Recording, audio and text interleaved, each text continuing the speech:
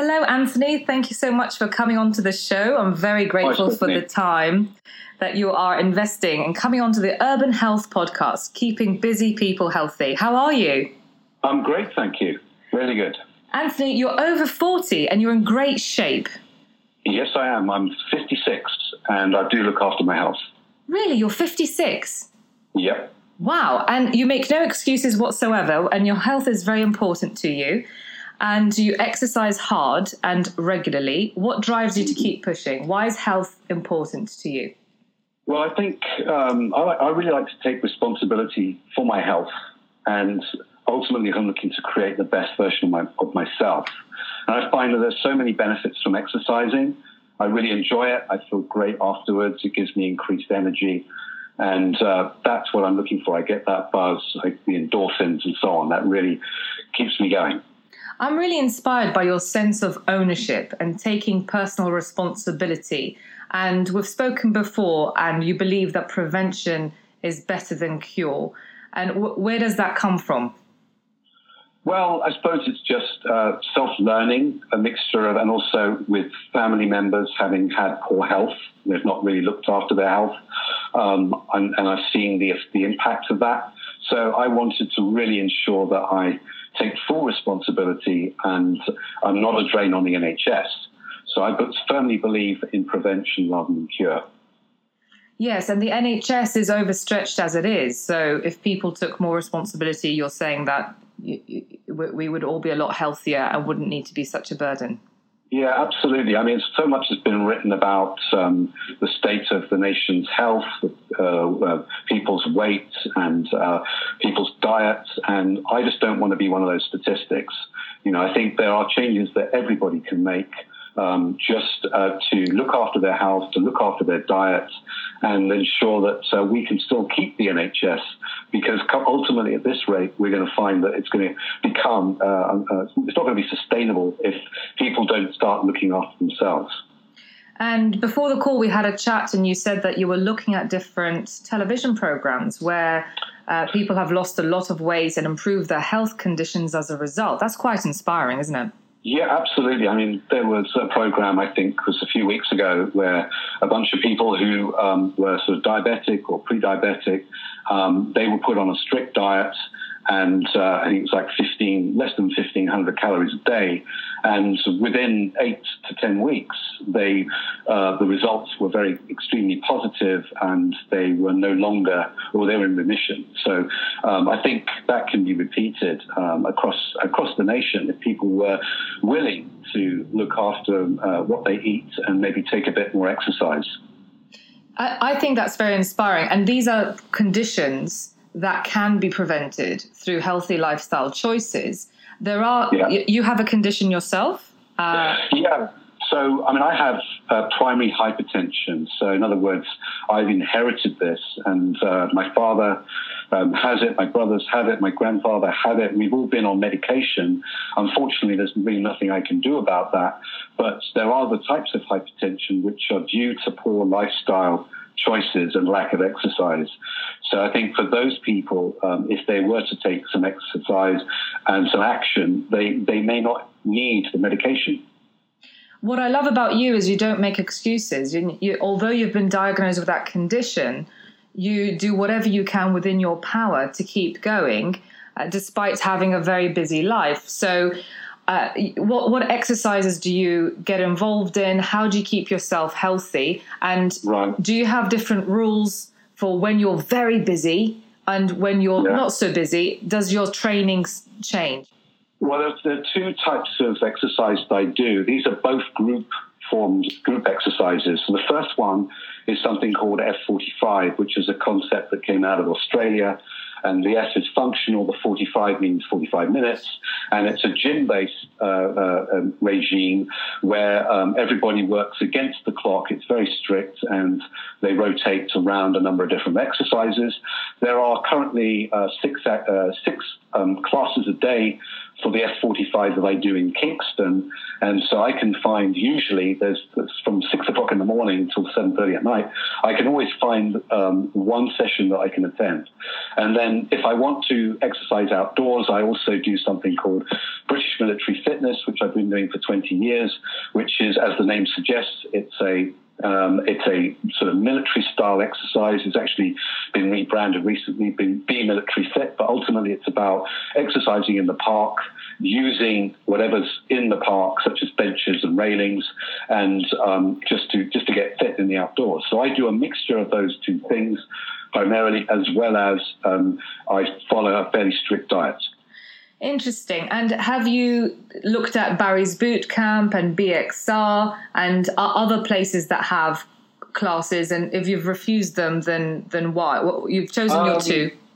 Okay, well, BMF was sort of the original, I suppose, outdoor fitness company, and has been going 20 years as the largest one in the UK. I think it's great. I think it's fantastic. And it's a great thing for the military. Yeah. Yeah, absolutely. So, and it's just that I find that form of exercise in the group, I find extremely effective, and you're out in the fresh air. So yes, there'll be lots of alternatives that have got a similar idea, but ultimately BMF, they were the original ones to do it on a big scale. F45, well, there are other regimes like CrossFit that are similar. But I find F45 works for me. You know, it's against the clock, it's high intensity, and I've had really good results from it. Yeah, they are very effective. I really like those classes. And do you find yourself working in a group environment makes you motivated because they keep you going, or do you think it's more competitive? Your competitive streak comes out. There is a touch of the competitiveness, but you know, I do enjoy the group environment and group exercise as opposed to the sort of one-to-one personal trainer. I have had personal trainers before, but I just don't enjoy that as much. I really enjoy having people around me. There's a sense of togetherness and camaraderie, and you know, at the end of the routine of the class, you know, everybody has achieved something. So I think it's and it's a great team spirit. So that's why I do the group session. I think it's very positive. And for those who are listening who want to make positive lifestyle changes that are healthy habits, having a community spirit and developing friendships with other people who need that support, I think that's a great way to keep it going. If you're surrounded by friends who are still drinking and eating to excess, it's easier to get sucked back into old habits that derail you. And yeah, definitely. So when you go traveling and you go to different hotels and you go abroad, do you just let it all go, or do you still keep how do you implement your healthy habits when you're abroad? Yeah, well, so if I'm traveling abroad, then in certain hotels there will be a gym, and I'll do my best to get down there. But if there isn't, or I can't get to the gym, then I can use whatever's in the hotel room. I can do tricep dips off the chair. I can do push-ups. I can do sit-ups, and I can do sort of isometric type exercises where you do a wall sit. So you sit against the wall, but without a chair. So. And you're supporting your weight. So there's different things you can do. And then with diets, you know, if I'm out and about, I just try to make healthy choices. So cutting out the mayonnaise, cutting out chips and bread, and just trying to stick very much to protein and some vegetables. So whether it's steak and greens or fish and greens, I try to make those kind of choices. Do you find that if you do eat off-piste, that you feel different, your body feels sluggish, or do you not notice those differences? Not too much, because if I do have a bad day, it is really just that day, and then the next day I'm back on it. So I think, I'm not a saint, so I do occasionally fall off the wagon, and so I will have the occasional sort of treat. But as long as it's not daily, I think so long as you're following a fairly strict diet the majority of the time, and also with the exercise, as long as you're exercising most of the time, you can have the odd day or two without.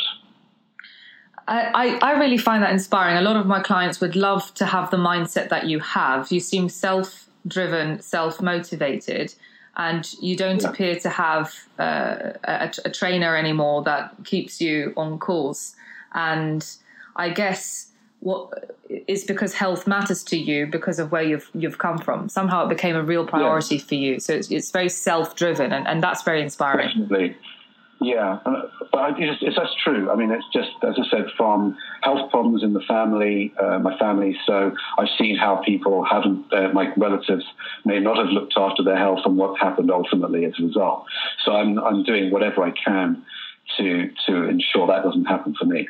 So were you less healthy before, and then that happened, and then you became really on it afterwards? Yeah, there have been periods. Yeah, I mean, there have been periods where I've gone through a few months where I haven't exercised, or I've just eaten whatever.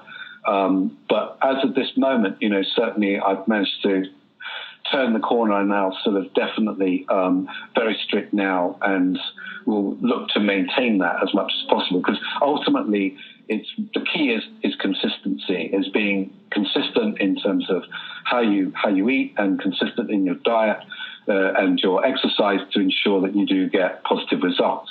Yeah, I mean, that is such a beautiful message. Thank you so much for that. And thank you for your honesty as well. And I'm sure a lot of people can identify with being derailed for a day, a week, a couple of months, and then back on. And it's amazing that you come back to this place and you keep going, and because you believe in consistency and you believe in health and you matter. And that's all really good. If you look at the last 10 years and you see common triggers that have derailed you, that others could identify with, how could you make those 2 months being 2 minutes going forward? Oh, okay. Common triggers in the things that have derailed me, I suppose.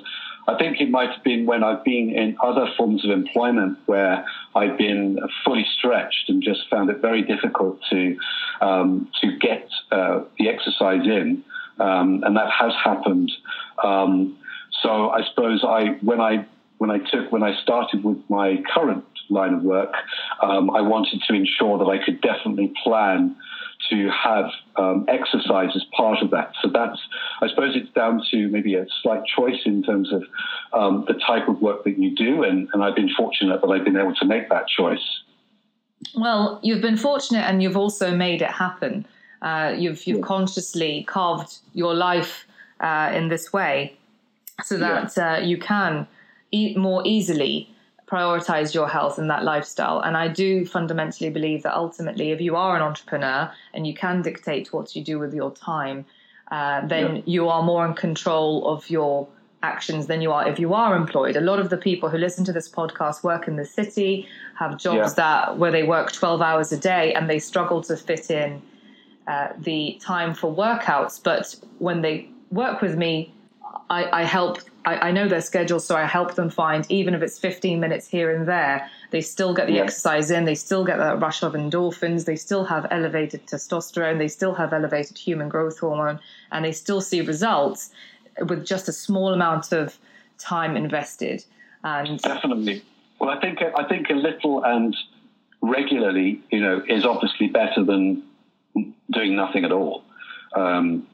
And so yes, and then if you can get into that routine, and then you start to see the benefits, then that gives you further impetus to continue. Yeah, a lot of my clients say, I don't have the time, I don't have the energy, and I just can't focus on this at the moment, and I'm over 40 anyway. And it's almost like they're just giving up. So your story is very inspiring. And so how have you dealt with any injuries, for example, that have come your way? Yeah. Well, actually, to be honest, I've been very fortunate. I until about a week ago, I hadn't sustained any injuries in recent years at all. However, about a week ago, I was doing a sort of an assault course with a bit like a Tough Mudder, and I descended a fireman's pole at great speed with additional weight, and I hit the ground very hard. Oh, no. And I had now a suspected stress fracture in my shin, in my tibia. And so it will potentially I guess, upset my usual exercise routine because I won't be able to put too much weight on it. But I'm going to go for an MRI just to ensure that, to see what it is, whether it's a stress fracture or a soft tissue injury, and then I'll have to decide how I can plan my exercise around it, whether I'm going to have to do swimming instead. I love your thought process, and I'm glad that you're being proactive and looking after yourself there. And I'm sorry to hear that. I was really excited to know that you were doing 2 days of that. It was 2 days, right? Well, it was one day. I did it on the 10th of November. So it was one day at Hever Castle. I think it was 6 kilometers with a dozen obstacles. But as I say, I just happened to come down this fireman's pole extremely quickly, and it was just the force of the impact. And I think because I've been pretty lucky in terms of injury, I just haven't had any injuries for years, and this is the first one. Okay, so what you said earlier was if you don't have enough time to get the exercise in, you tend to veer off your plan. And you tend to deprioritize health. So now we're in a situation where we have an injury, and there will be challenges along this line, but you're still going to prioritize your health despite having this injury. So you still definitely, yeah. And as I said, I'm going to have the MRI just so that I know conclusively what it is, and then I'll take advice, because the advice I've read is I've got to keep my leg up and not have any stress on it, further stress. So if it means I'm going to have to just do some weight training at home, I'm not sure how. I'm not going to be able to do BMF for a few weeks, so I'm going to have to figure out what I can do.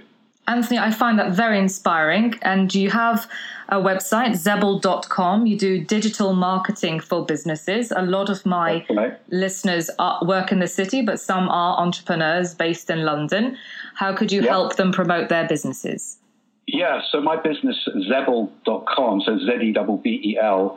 So what I do essentially is I use digital marketing, Google ads, Facebook ads, Bing ads, to generate leads for businesses. So essentially I can help companies with more leads, more sales. So that's what I do in a nutshell. So I've got a strong technical background and marketing background, and I'm able to write those ads that engage with people and ultimately will generate those leads for you. Well, I'm sure the tenacity that you apply to your health will be also applied to your business and make your clients very successful. So thank you so much for sharing your inspiring insights, and keep helping. Welcome. Thank you so much. Thank you for helping urban health and keeping busy people healthy. Have a good day. And you.